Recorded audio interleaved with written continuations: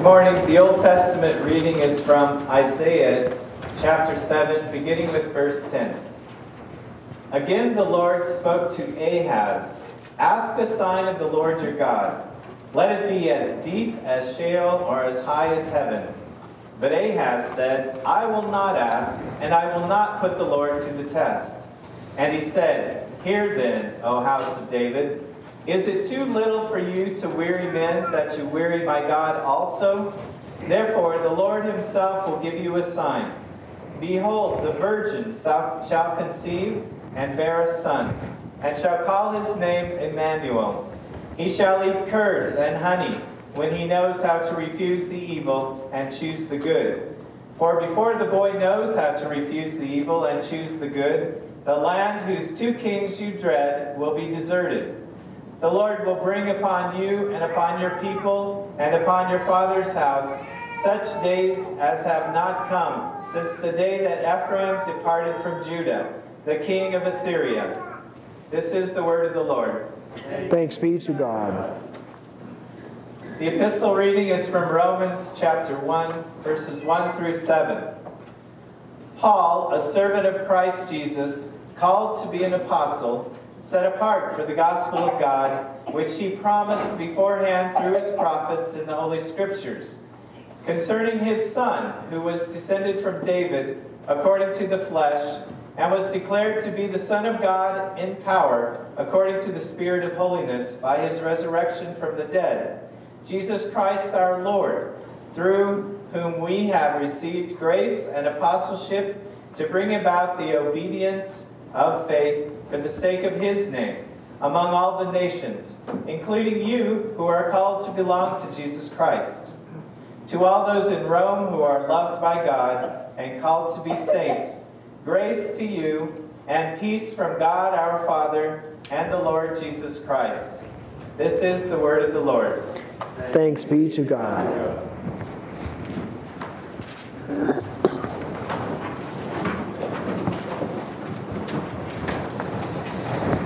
The Holy Gospel according to St. Matthew, the first chapter. Now the birth of Jesus Christ took place in this way. When his mother Mary had been betrothed to Joseph, before they came together, she was found to be with child from the Holy Spirit. And her husband, Joseph, being a just man and unwilling to put her to shame, resolved to divorce her quietly. But as he considered these things, behold, an angel of the Lord appeared to him in a dream, saying, "Joseph, son of David, do not fear to take Mary as your wife, for that which is conceived in her is from the Holy Spirit. She will bear a son, and you shall call his name Jesus, for he will save his people from their sins." All this took place to fulfill what the Lord had spoken by the prophet. "Behold, the virgin shall conceive and bear a son, and they shall call his name Emmanuel," which means God with us. When Joseph woke from sleep, he did as the angel of the Lord commanded him. He took his wife, but knew her not until she had given birth to a son, and he called his name Jesus. This is the gospel of the Lord. Grace, mercy, and peace be to you from God our Father and from our Lord and Savior Jesus Christ. Amen.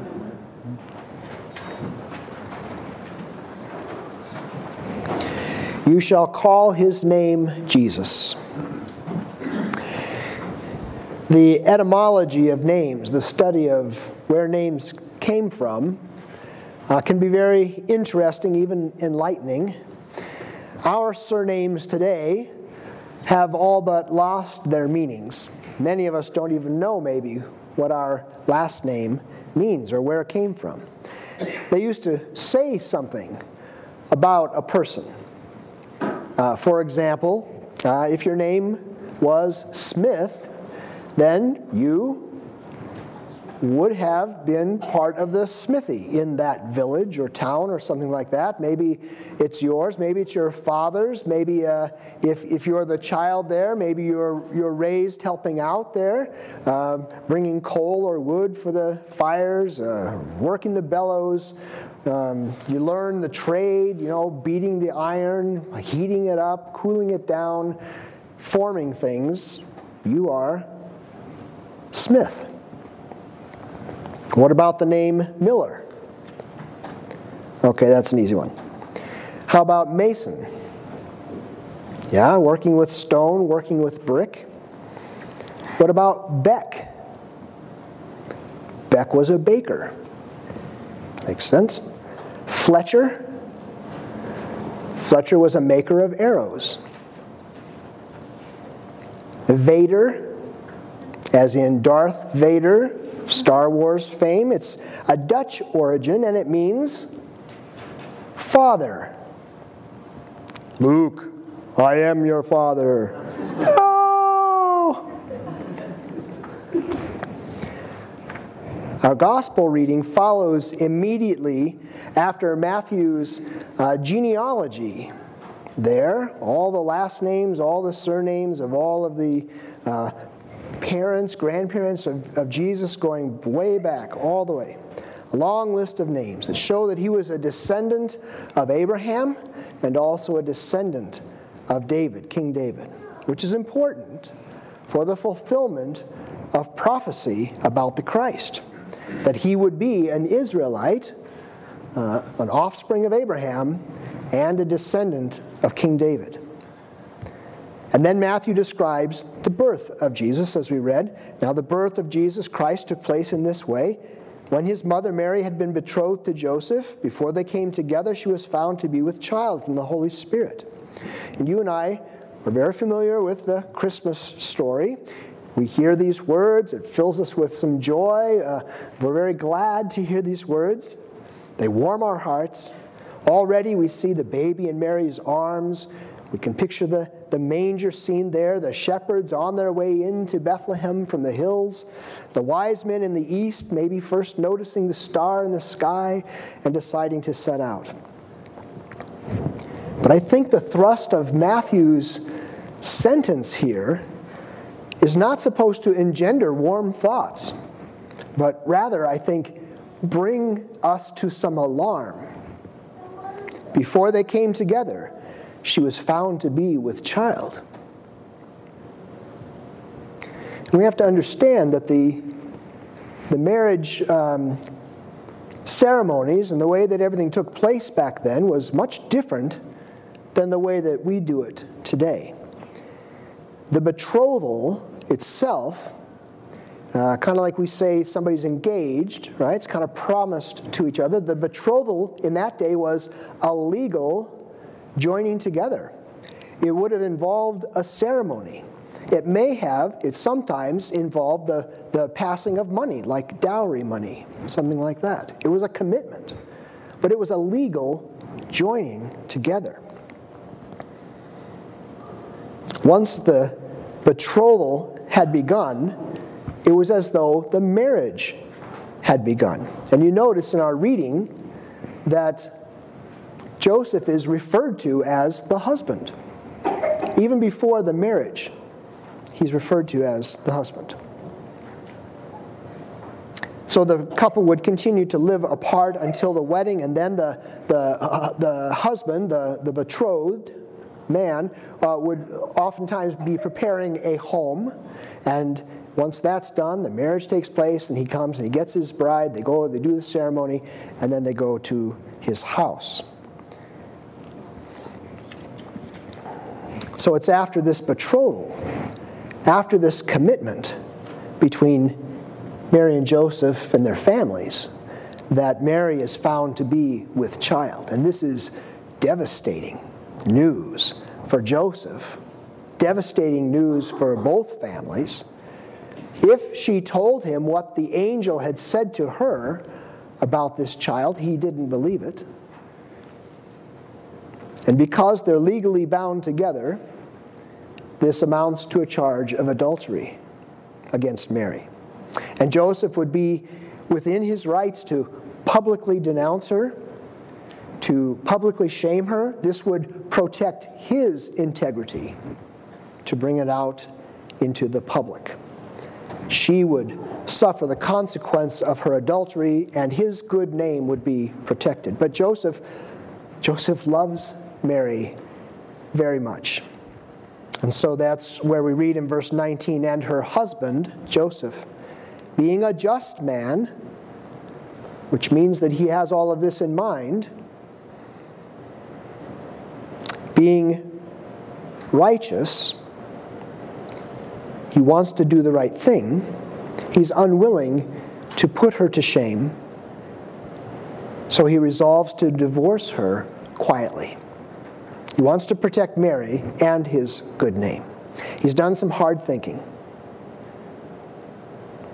If he divorces her quietly, discreetly, he retains his good name, his righteousness in the eyes of the law. So he is trying to do the right thing here. Joseph doesn't see how God is working. He doesn't know what's happening here, what God is doing behind the scenes. He has no special insight into the spiritual realm any more than we do. No reason, no logic that leads him to believe that Mary's child is of the Holy Spirit, other than perhaps Mary's words. We're not told that in Scripture, but perhaps Mary told him what the angel had said. I would think so. But it's hard to believe that. And this is a key theme in Matthew's gospel, that in order for human beings to know, to understand what God is doing, to understand his mind, God has to reveal it. We cannot come to that knowledge by our own reason or strength, as we learn in the Catechism. And that's what God does. He reveals it. He tells Joseph what he's doing. As Joseph considered these things, behold, an angel of the Lord appeared to him in a dream, saying, Joseph, son of David, do not fear to take Mary as your wife, for that which is conceived in her is from the Holy Spirit. She will bear a son, and you shall call his name Jesus, for he will save his people from their sins. We've studied that name before, Jesus. You shall call his name Jesus, Jesus in the Greek, combination of two words. The Greek word for salvation and the Greek word for Yahweh. The abbreviation for Yahweh, that's the J-E, Yeshua, Yahweh. Salvation and Yahweh, so Yahweh is salvation is what it means, or Yahweh saves. The angel told Joseph also why this baby has to have this name. You shall call his name Jesus, for he will save his people from their sins. It was a name that fit his vocation, that fit why he was coming into the world, what he was going to be doing. He was coming to save people. So why does a Savior need to come to Israel? Israel is God's elect people, God's chosen people. God has made with them a covenant, a contract. They were, in essence, his betrothed. But Israel had been unfaithful, had committed adultery, had rebelled. They had broken that covenant, that betrothal, over and over again. The condition that Israel is in at the time of Jesus' birth is a result of their national sin of adultery, of idolatry. That's why the Romans are there. That's why any nation ever conquered Israel, was because of their sin, their national sin, their idolatry. David's throne is not established. Israel is under the domination of foreign kings. But their worst problem is their national sin of not keeping the covenant with God. God would have been within his rights to divorce himself from Israel, to shame them publicly, to send them away to face the consequence of their sin. Except that God loves his people. And he will not put his betrothed away. Instead, he will redeem them by removing the guilt of their sin.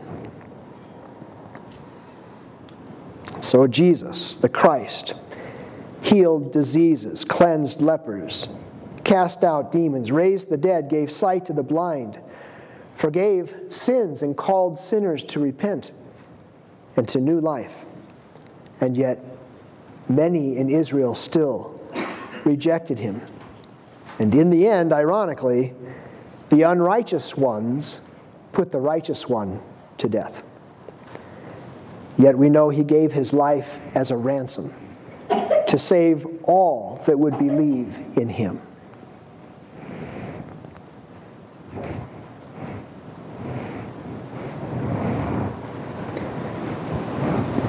Do you know what a cooper did? Maybe. A cooper built barrels, right? Worked with barrels. But I've known coopers that did not build barrels. I've known smiths who did not make horseshoes. But this baby has to be named Jesus.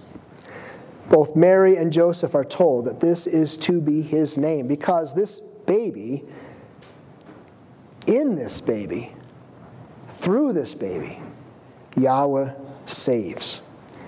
Jesus really lives up to his name.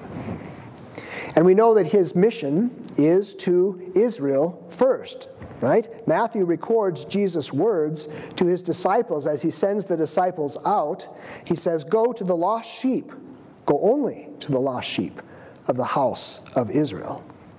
And Jesus himself says at one point that he is sent only to Israel. So where does that leave us then? Because we're not Israelites. We are not descended from Abraham. What's our name? Is our name mud? How do we fit into this story?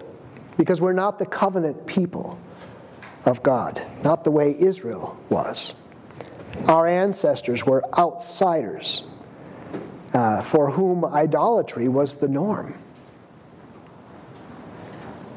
We don't come out of the tradition with Israel, with Abraham as our father, but we do share ties with them since we have Adam as our father and are afflicted with the same sin, the same tendency to reject God, of putting ourselves in the place of authority in our lives.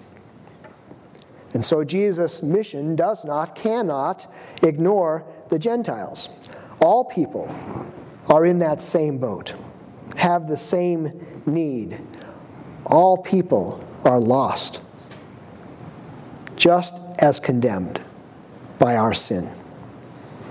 And we see God demonstrating his love even for the Gentiles, for those outside of that covenant relationship with Israel, even in the story of the birth of Jesus, of Yahweh saves. We see the Magi, the wise men we like to call them. They were Gentiles. God led them by a star to worship Jesus, the child.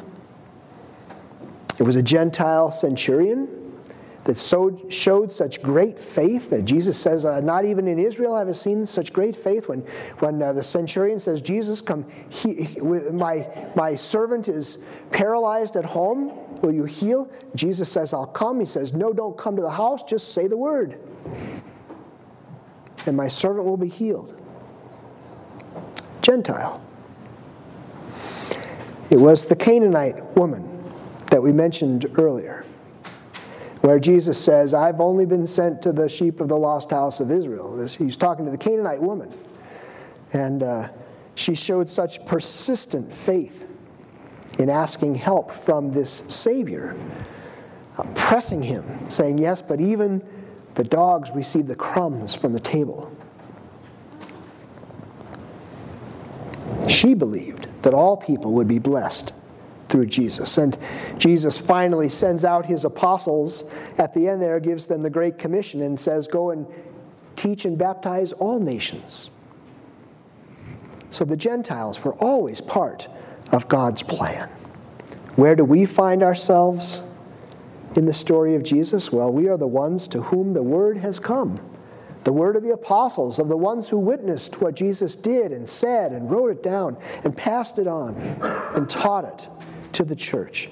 We've received those same words. We've received that same teaching. We are those who have been baptized with the baptism Jesus commanded them to do.